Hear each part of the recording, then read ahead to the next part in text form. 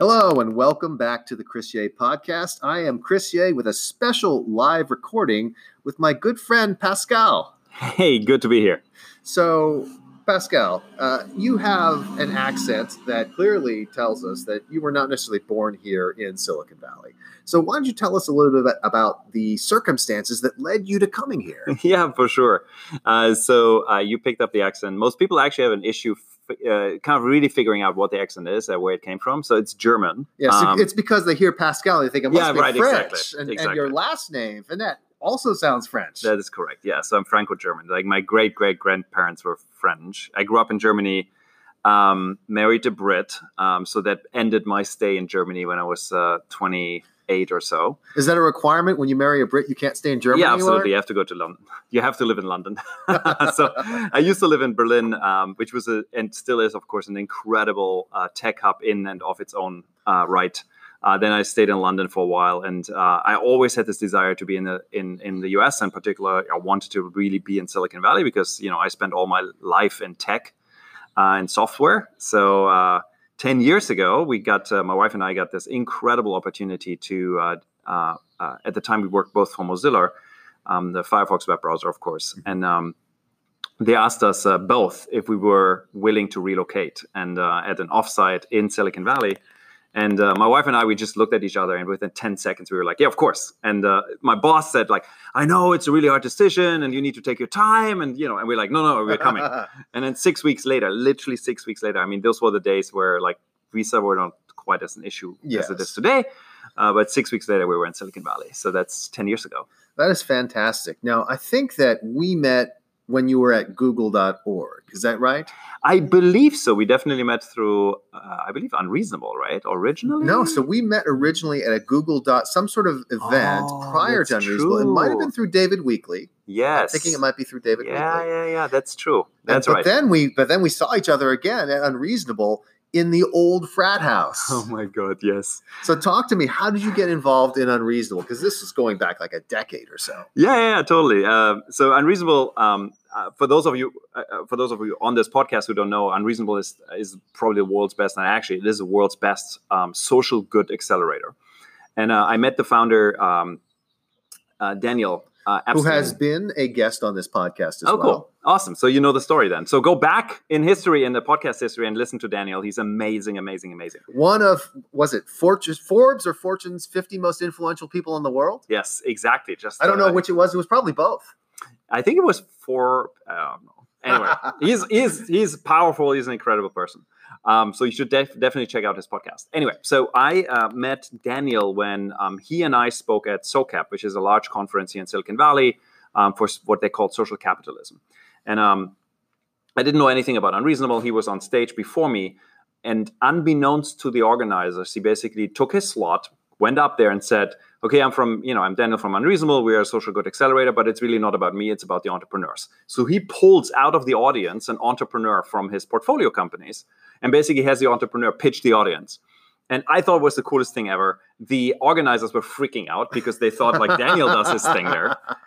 So afterwards, I met him and I was like, dude, like this was incredible. How can I help? And then he invited me to come out to Boulder, Colorado, to become a mentor. And that's where we then ended up in the what they called the mansion, which turned out to be an actual frat house. Yeah, no, it's not a mansion. It's a frat house. And I remember you were kind enough, and correct me if I'm wrong, you were kind enough to actually bring bourbon with you. So here we were sitting in this frat house, sipping bourbon and talking about how can we change the world. Yeah, the bourbon, I think, was at the time the only way we could both survive the frat house atmosphere. And you're right. It was a really incredible week we spent there.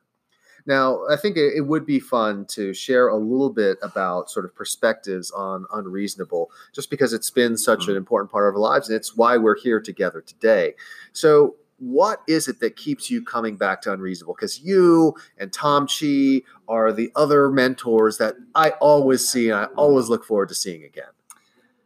Yeah, I'm actually curious to hear your reasoning as well. So please do chime in here. For me personally, I think what Unreasonable does is, first of all, it's an incredible program and it attracts insane entrepreneurs doing really, really phenomenal things. But most of all, it has heart. like more than any other program I know in the world, and this comes really down to Daniel, his leadership, and the extended leadership team over there. It's really about like getting good people together, doing really meaningful work, and it's such a beautiful community that it's infectious. You just want to come back. You want to be part of that, and so I guess we all come back like year after year after year. Yeah, and I think that the way I always describe it is I tell people that going to an unreasonable program is a way to fill the tank of the soul. We go through our everyday lives. There's so many things we have to deal with that cause us to have to draw down from that tank. And oftentimes we're running practically on empty. And going to unreasonable and spending time with the amazing entrepreneurs is a way to fill that tank all the way back up to the top. And I think the secondary benefit is exactly what you said. I feel like Daniel and his team have created one of the most incredible cultures I've ever witnessed. If people ask me, hey, what company has a great culture? I tell them Unreasonable Group. And it's something you have to see in person to really understand. And I'm still just fascinated and trying to learn from it. Although I did learn some new things today. I didn't know, for example, that some of the principles had been taken from my old buddy George Kemble, and that some of the principles has actually come from Harvard Business School. I'm like, whoa, I had no idea Unreasonable had anything to learn from Harvard Business School. Yeah, no, absolutely. And quite frankly, I mean, I see this even in my own world, where, I consider myself largely not as an original thinker. And a lot of the work we're doing is really the recombination of existing stuff, right? But there is some real magic in the curation and in bringing it together and in the delivery. So, to Daniel's credit, like he just gives attribution where attribution is due and just creates insanely good programs. Yeah. Now, you are familiar with programs because in addition to being a mentor at Unreasonable, you've been involved with a lot of other things, including very famously Singularity University. So what are the things you're really excited about these days? What are the things that you're really looking forward to? Yeah, it's fascinating. So I think, so my background really is in tech, right? So when I put my technocratic hoodie on, I get really excited about the fact that for the first time in human history, we now have a situation where individuals and small communities have the same innovation power as large companies and even governments. And it's it's literally changing the face of this planet. And if we infuse consciousness and like the social responsibility in those entrepreneurs, I believe that we see it with the unreasonable entrepreneurs. They're going to change the world, right, for the better. And I think it's like, of course, today it's so important that this is happening. So I get really excited about this. Looking at a couple of the breakthroughs we're seeing currently unfolding in front of us. I mean, I don't really need to talk anything anymore about AI, of course, but when you look at the breakthroughs we're currently seeing in genetics, particularly the enormously dropping price for genetic sequencing, which soon will be so cheap that you don't even think about it anymore, as well as the breakthroughs we're having with CRISPR, particularly CRISPR-Cas9 in terms of reprogramming DNA.